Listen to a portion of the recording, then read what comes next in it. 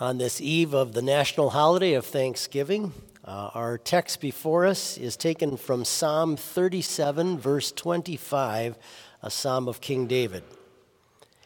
I have been young and now am old, yet I have not seen the righteous forsaken, nor his descendants begging bread. These are your words, Heavenly Father. They are your truth. We pray that you would strengthen us in our faith through them. Amen. You may be seated. When I was young, the expression to be middle-aged typically meant somebody who was maybe late 30s up to about age 55. They claim today that that expression is being used for people all the way up to age 70. So DeGarmo is still young, just letting you know. We live in a culture, however, that is fascinated by being young. Youth culture is what's always in. If you think about how the media presents things and stuff too, youthfulness is kind of something to be desired. There's a premium placed on looking and appearing and feeling young. That's not how it is in many cultures, however. Many cultures actually look at getting older as the better stage of life. In Jewish culture, the elderly were treated with a very high degree of respect, and likewise still are today. The book of Leviticus says this: "You shall rise before the gray-headed." You can stay seated, just letting you know. "You shall rise before the gray-headed and honor the presence of an old man and fear your God. I am the Lord."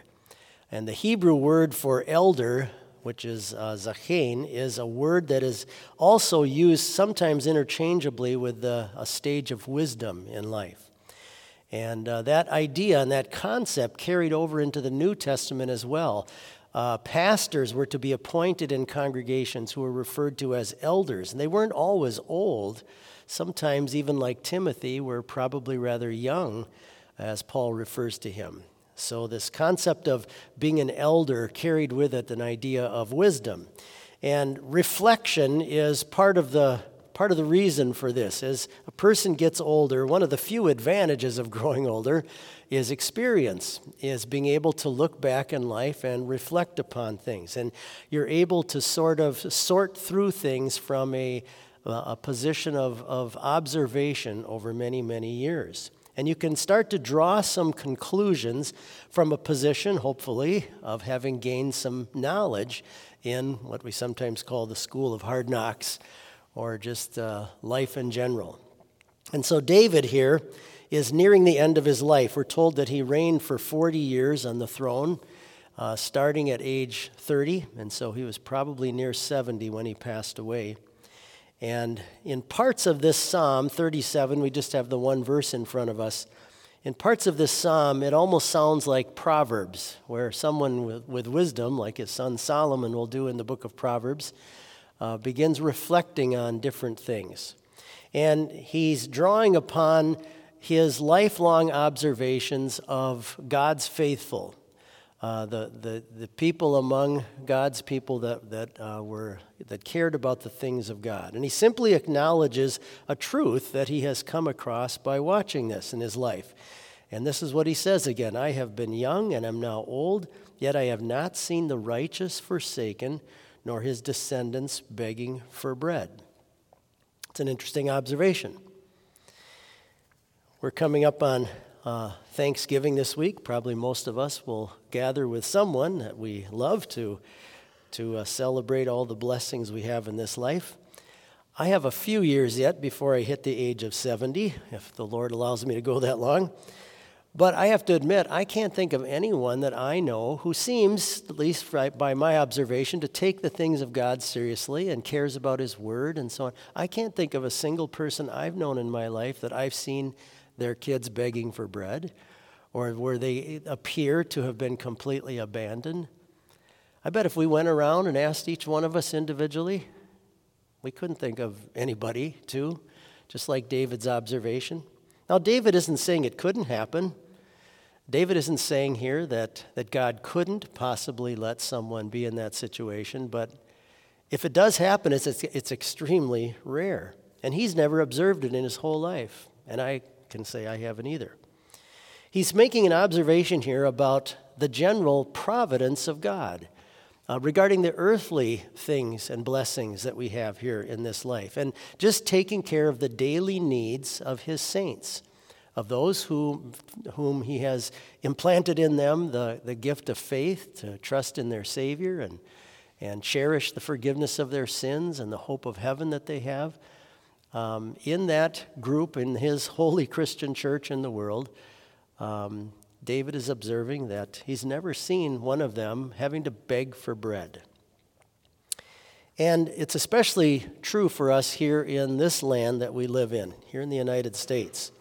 God not just gives us what we need in life, but he really showers down his blessings upon us. And it's easy to kind of take that for granted. I know it is in my life. And, it'd be interesting to go around and interview people in here and find out if there's even a single one of us who's ever had to miss a meal where it wasn't for a medical procedure or that we didn't do it intentionally on purpose because we wanted to lose weight or something. There was a comedian that said a few years ago, isn't it wonderful to live in a country where the biggest problem for our poorest people is obesity? We just are so blessed in this land. God just continues to shower down his blessing upon us so much, just in the realm of food. And that's what David's discussing here, but all the earthly blessings that we have in this life. Last week, I had to go in and get my blood tested, and in order to do that, I had to fast for 12 hours. 12 hours, people. I had to miss breakfast that morning. Isn't it amazing how we're just so blessed that that little tiny things like that can suddenly shock us that we have to go without food for 12 hours. Maybe missing just one meal, how challenging that could be. No other country eats out, goes to restaurants as much as Americans. And at the same time, we are the most wasteful people on this planet. It's estimated that roughly 40% of all food in the United States gets thrown away, gets wasted. Wasted food is the number one item taking up space in U.S. landfills. Just think of that. It's just unbelievable.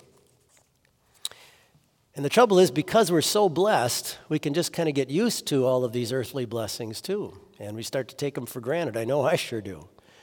I remember one time years ago when I was living in Florida, I was standing in a grocery line.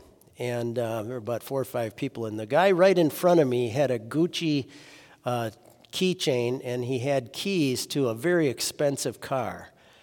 And I could see that dangling in his hand. And I happened to look behind me, and the man right behind me was using food stamps to buy his food. And I thought, here I am, right between these two men, economically too, is where I would stand between both of them. And the temptation for me is to wish I had what's in the guy's hand in front of me, rather than being grateful for how much more I have than the man standing behind me. Our sinful hearts always gravitate toward wishing and thinking and coveting and wanting more, rather than just stopping and taking time to realize how extremely blessed we already are and how wealthy we are. When I was serving at church down in Florida, one of my members one day, who was a wealthy farmer, would hire a lot of migrant workers. And one day he called me up and he said, I need you to help me deliver something. And I went to his house. We took his old television. It was about 20 years old, and with a big old type with tubes and everything, put it in the back of his truck, and we drove it out to this little trailer where there was a family living there with about 4 or 5 kids. And we brought it to them as a gift, his old TV, and you would think that they just won millions of dollars by the way they responded. They didn't have one before. And I thought, think of these people that come from other countries, scratching and crawling and sometimes putting themselves in harm's way to get here and live in this land. And the things that we would normally almost throw away are still tremendous gifts to them. The blessings that we have are just amazing. When we reflect in the Catechism, when Luther says that God richly and daily provides us with all the things that he lists off, richly, yes, he does, richly here in this land. Now, God would have us reflect on all of this through the cross, through the window, if you will, of what our Lord Jesus has done for us by shedding his blood for us. I want to read this passage to you one more time again from David. He says, I have been young and now am old, yet I have not seen the righteous forsaken, interesting Hebrew word, nor his descendants begging for bread. When I hear that word forsaken, it means to be completely left behind and abandoned and forgotten. The place I think about where the word forsaken really shows up prominently is our Lord on the cross, when he's suffering the guilt of all of our sins and taking the wrath of God for all of our covetousness and materialism and greed and unthankfulness and everything else. And he cries out, my God, why have you forsaken me? So rather than forsaking you and me, God decided to forsake his own son to atone for all of the even ingratitude that goes on in our hearts. And by that abandonment of his son, he now declares all of us forgiven and free of his guilt and free of his wrath, and gives us the promise of everlasting life in heaven. So God has not only showered you with blessings in this life, but in addition has blessings waiting for you in heaven that are just beyond measure. What a gracious God we have. Oh, give thanks unto him and praise his name.